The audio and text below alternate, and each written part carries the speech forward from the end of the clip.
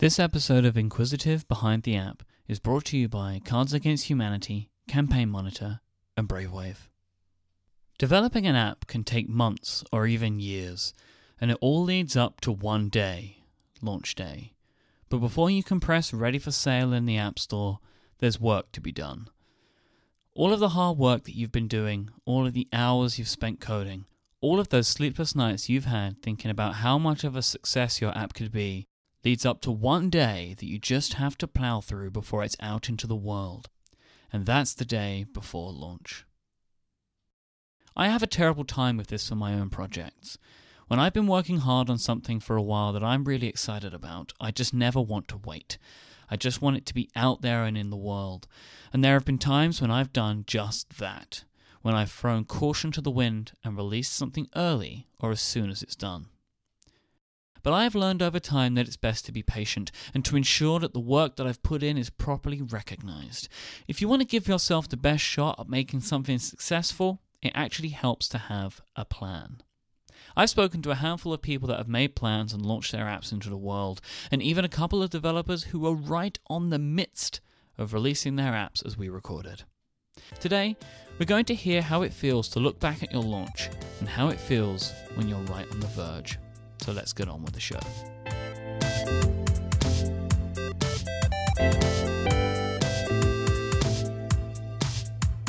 Your first 24 hours in the App Store are pivotal to long-lasting success. Day one of an app being available in the store is widely recognized as the biggest day in sales that you're likely going to see. You can look at the sales graphs of any developer, and barring a few exceptions, they're going to show the exact same results. That first day is a big deal. For me personally, the first day of this podcast series saw twice the total downloads of the previous week's episodes.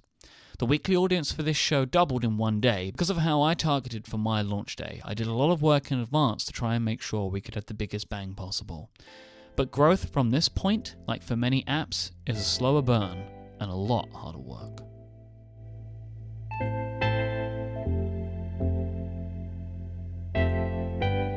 I've spoken to a whole bunch of developers to ask them exactly what it's like the night before they release their apps. Today, let's start with David Smith. David has released hundreds of apps to the App Store, so by now you think that he'd have his process pretty tight. Sure. So it depends on how big of a bet I'm making on the application. So some apps, the run up to launch is surprisingly limited. Like I will just send out I'll build it, submit it to the store, and maybe once, I think it's about a week out, I'll send a few emails to people in the press or things like that for people I know who I think it might be interesting to put it in front of them and just kind of hope for the best.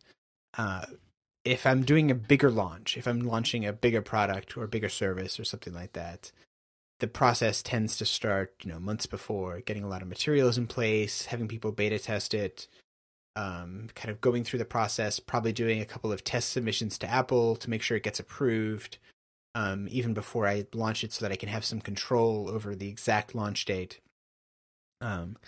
But for better or worse, honestly, the process for me of launching an app is kind of haphazard for the most part. It's something that often feels to me like I'm doing just sort of grunt work that isn't work I enjoy. It's things that I think I probably should do, but I don't really have my heart into it. And so most of what I'm doing around then is just trying to make sure that the product I'm shipping is good in quality, and then hopefully, in some ways the marketing is the product. And so the work I've done is just trying to get it to that place in the first place. In a similar fashion to David, Guy English also sees this process as very procedural and as a part that just needs to be pushed through. He's also dealt with the launch of many apps over time and considers himself to be a bit of a veteran with the process.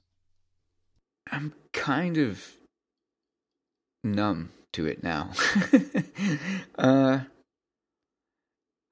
been doing this a long time. We used to send DVDs or even CDs out to get pressed and packaged into boxes, and then we'd get the box and then it would be on a shelf. It's it's a relief. It's nerve wracking, especially now that I'm, with the company that I have with, it's Chris, my friend Thomas, and my friend Luke. That's our company, right? So when we release something, we get the support emails immediately. The day before. Shipping the product to me is kind of second nature by now. I've shipped a lot of product. I expect problems. A good tester is worth their weight in gold. And man, I love good testers. It's the most undervalued thing in technology, I think, is a good tester. But no matter how well you try, something's going to screw up, or somebody's going to notice something that's off. So that's kind of part of the process. You put it out and you see what people say. Then you fix it, make it better. And that's one of the nice things about software, is that you get a chance to make it better. If you create a painting and it's huge, it's like the size of a wall, and it's you're done, and there's mistakes. But you're done, because any mistake you fix is just going to screw up the painting a little bit more, or make it less of what it should be. You have a final piece of work, and it's effectively immutable. I think software is one of those nice things where you can tweak it. You can find a mistake and you can fix it. Now, through the App Store, that cycle's a little bit slower than if you're just releasing directly, and that can be frustrating. But ultimately, I do think that the notion that you can fix your work after you've released it really, really gratifying. Like it makes me feel better. It makes me feel like I've got like a little bit of a support behind me. Used to be, you'd ship a CD, and then if something was totally screwed up, good luck anybody getting a patch. Like, really, on their modem, they're going to download a patch? Like, maybe, but, meanwhile, all of these people, and the funny thing is, the numbers are so much smaller. It would be like, look, 20 people. But the notion that these people can fix the software that you've made a bug in was like nil. Now, at least, the numbers are huge in terms of who can actually get your software. And yeah, there's a delay in terms of the review cycle. But you get to fix stuff, which is, I think, really nice. When we get back from this break, we're going to hear from some people that are less seasoned with this process and find it that little bit more nerve-wracking. Simply because you're listening to this show, you know Brave Wave. Brave Wave is an independent music label that produces and composes for video games and other mediums. Some of their previous projects have included games like Shovel Knight, Adventure Time: The Secret of the Nameless Kingdom, and other projects like this very podcast series, Behind the App. They have helped provide all of the music that we have for this show. Brave Wave is headed by the composers of Mega Man, Ninja Gaiden, Metal Gear Solid, and a few more. These guys have such an incredible background. Brave Wave also produces and publishes music albums, and recently they released the first ever solo album of the Ninja Gaiden composer Keiji Yamagishi, with his comeback after a decade of abandoning games and game-like music. This album is called Retroactive Part 1, and it is stunning. I have been listening to it constantly whilst writing the scripts for these very shows, and it really keeps me going. I love it. For listeners of Inquisitive, Brave Wave are giving a special 10% discount on their catalogue of award-winning albums. Go to store.bravewave.net and use the code YAYRELAY, that's YAYRELAY, for 10% off when you check out, and indulge yourself in this world of incredible music.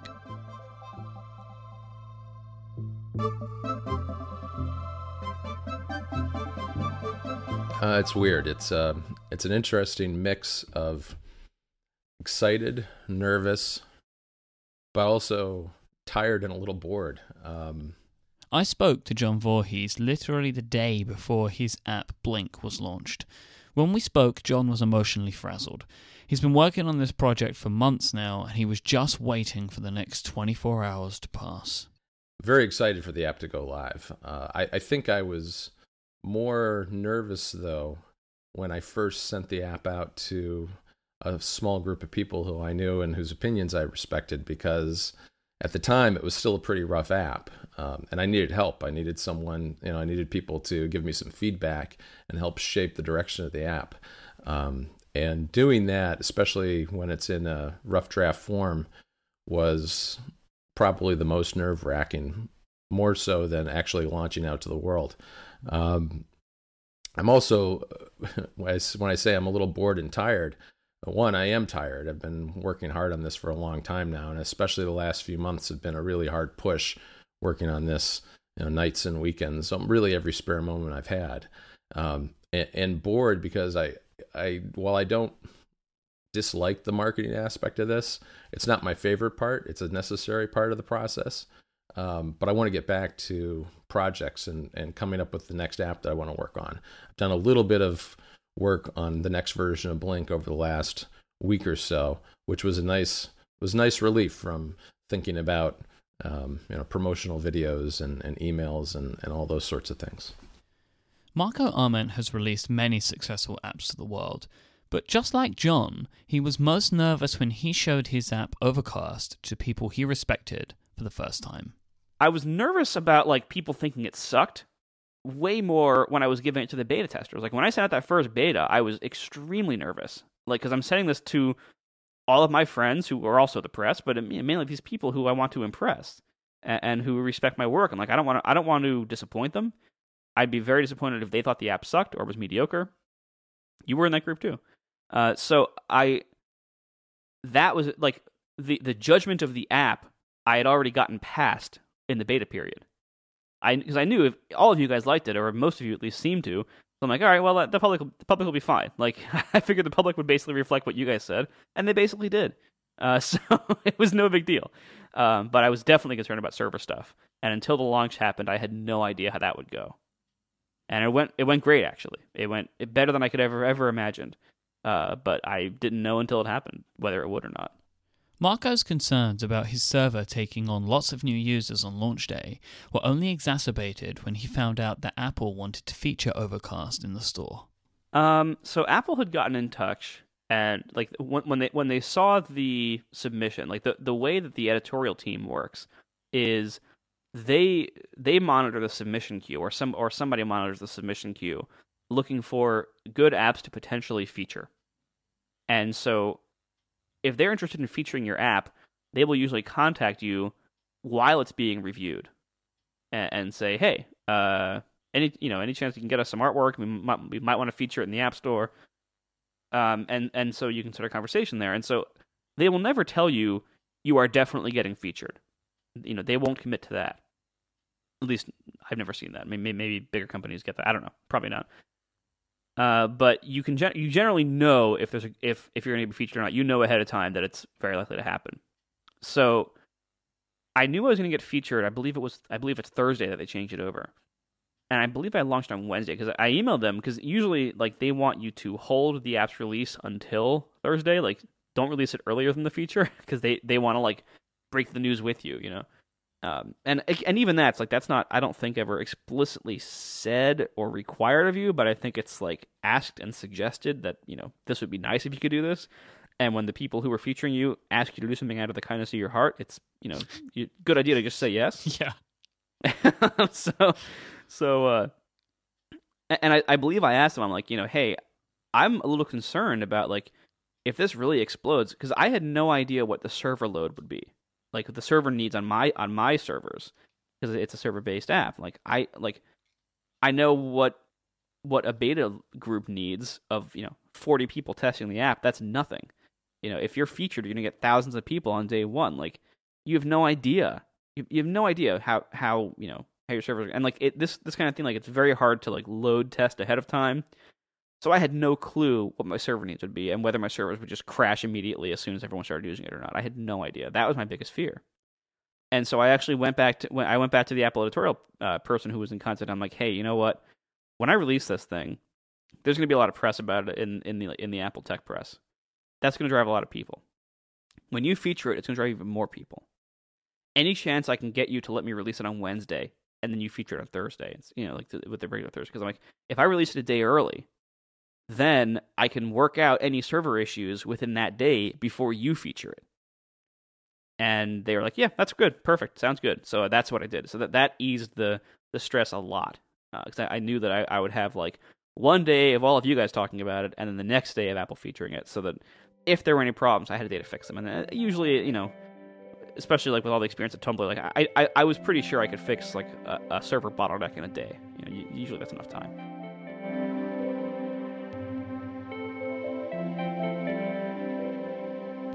When we come back from this next break, we're going to take a look at how Apple's system can add additional stress, strain, and complexity when you're trying to get ready to release your app.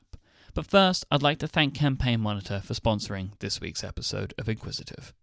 Campaign Monitor are an elegant email marketing service for designers, agencies, and businesses. They have more than 2 million people at over 120,000 companies around the world using and loving the Campaign Monitor system for its simple and beautiful user experience, pixel-perfect design, and 24/7 global support.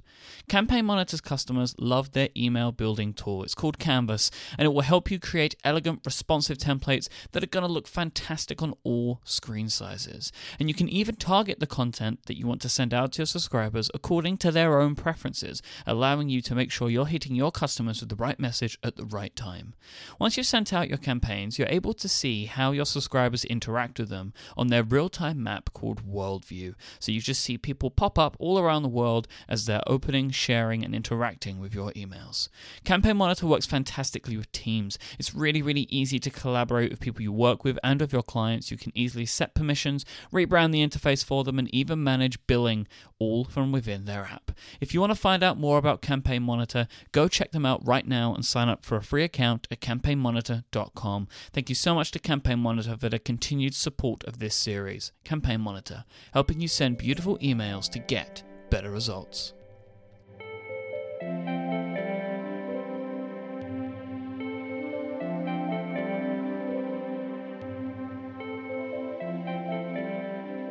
Michael Simmons of FlexiBits was getting ready to launch Fantastical 2 for Mac when we spoke. They sell their app directly, but also through the Mac App Store, so when coordinating for the launch of their app, they know that they have to consider the uncertainty of Apple review times.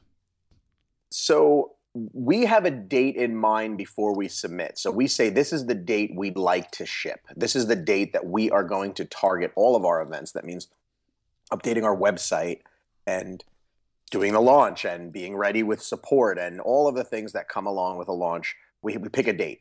Once that date is picked, we say, okay, how many days is the average approval time?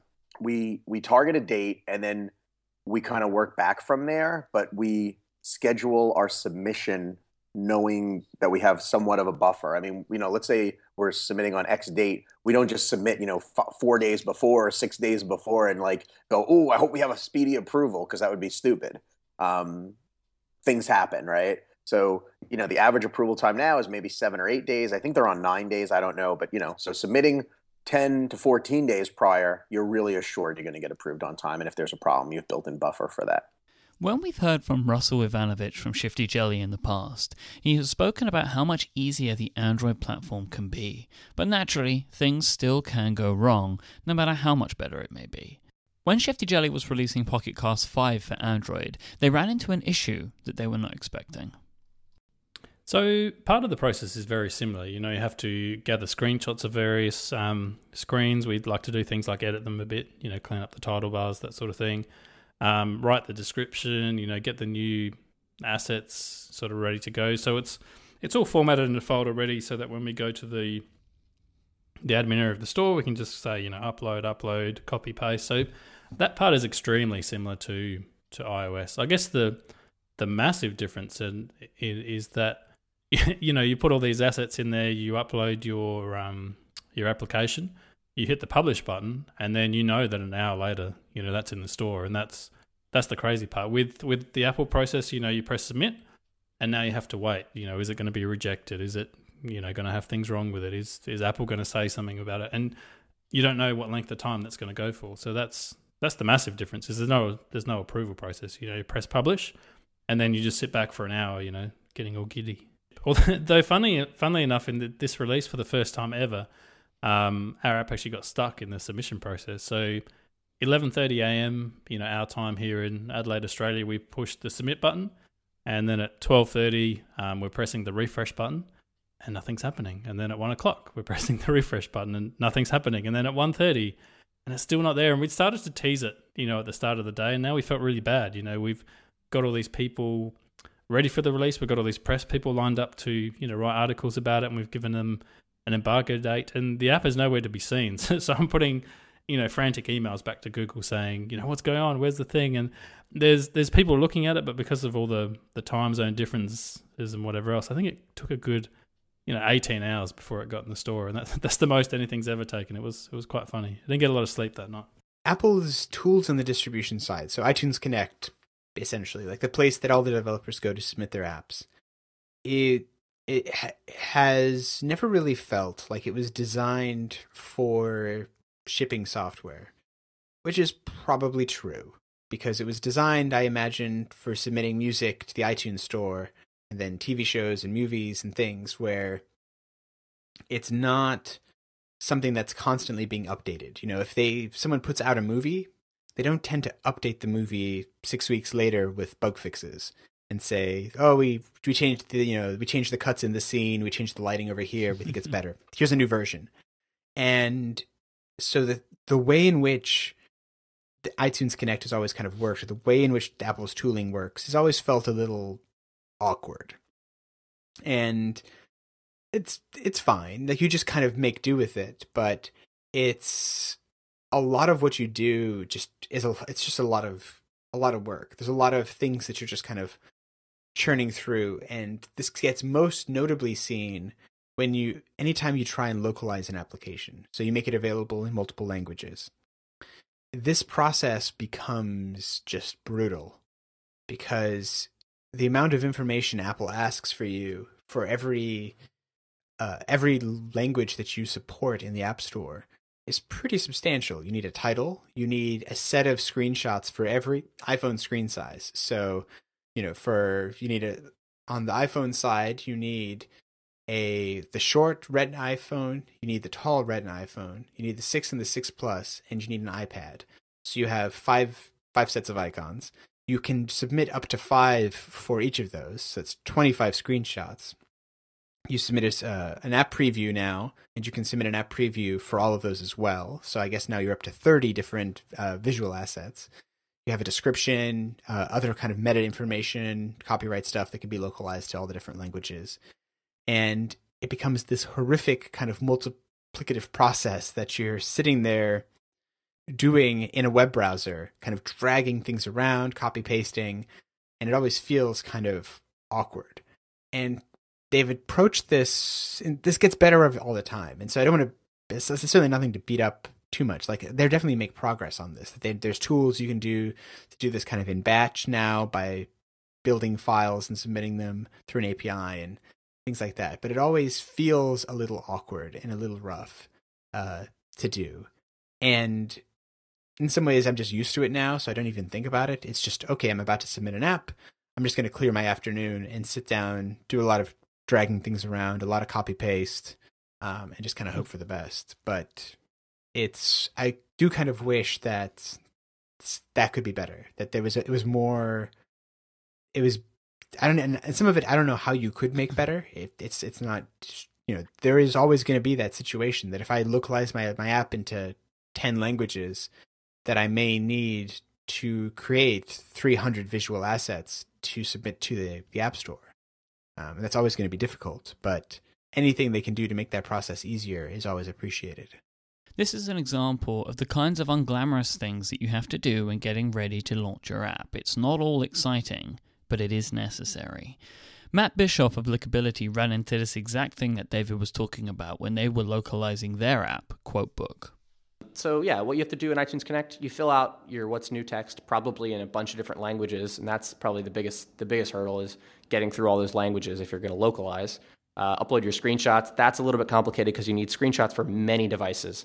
Now you need iPhone 5, iPhone 6, iPhone 6 Plus, iPad.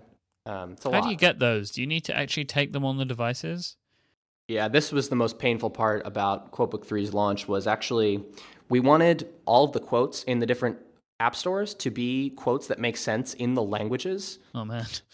So we had to go find and source quotes for 4 different languages, put them all in the app in an order that makes sense, attribute it to the right authors, then screenshot them on all of those devices, and then upload all of those screenshots. That took probably 10 hours to do all of that.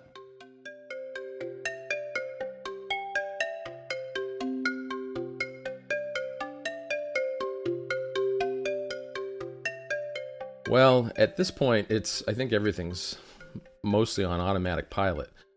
Leading up to the launch in the past week, I've been posting short videos and other information on Twitter. I've been contacting and communicating with various websites. I will tonight late. I will press the big red button and launch the app.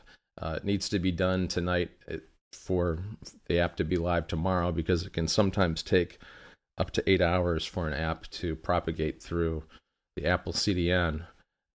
So tomorrow morning I'll get up.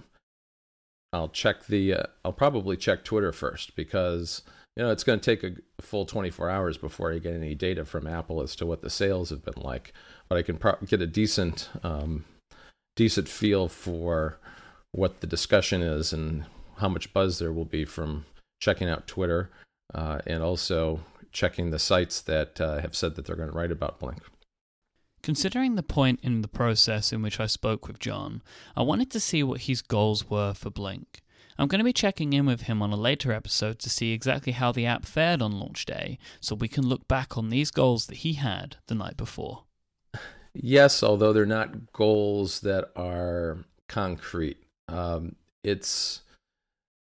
in a way, many of them have already been met, in the sense that this app for me was a lot more than just making a certain amount of revenue within a certain period of time.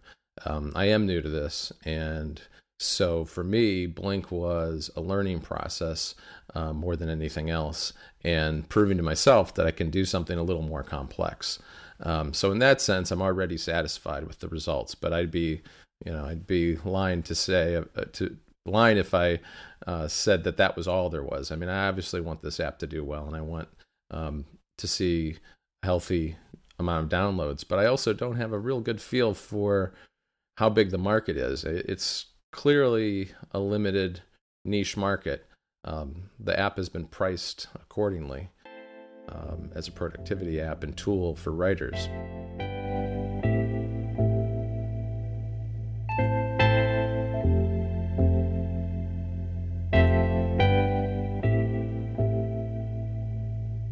Before we finish up this week, let's take a moment to hear a message from our friends at Cards Against Humanity.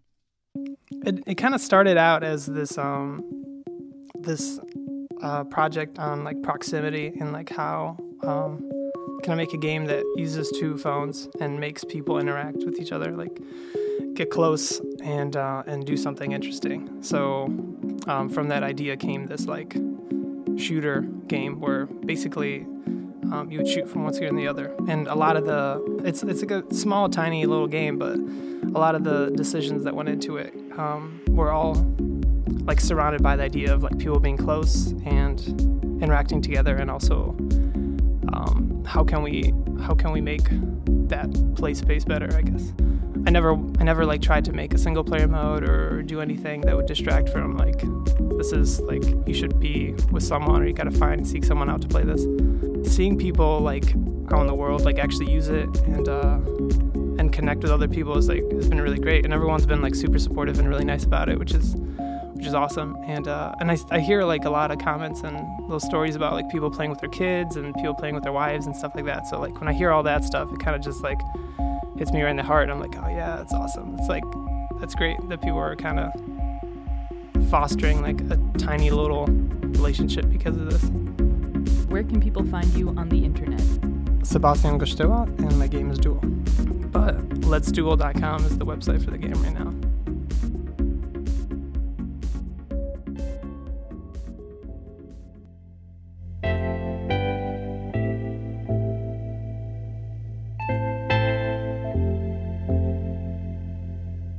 This time, we focused a lot on how it feels to get ready to launch, taking a look at people as they are completing the manual tasks just before they push their app out to the world.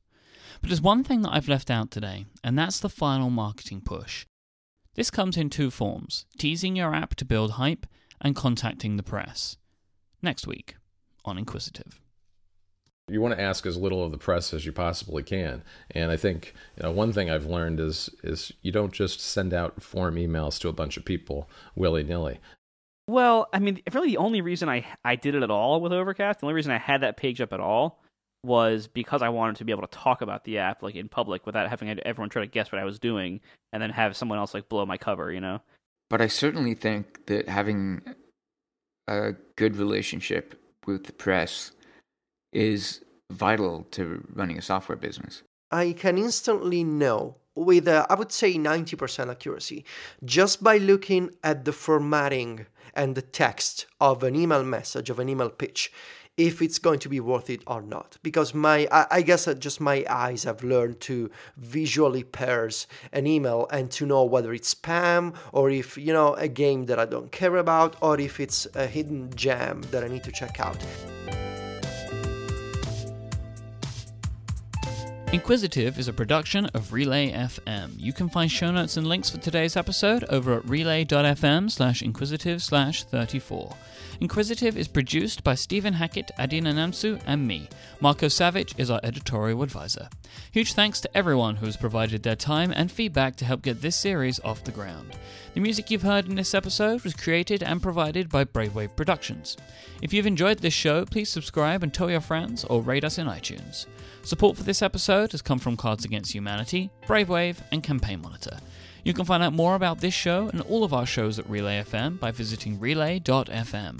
I am Mike Hurley at imyke, IMYKE on Twitter. Thanks for listening. Bye-bye.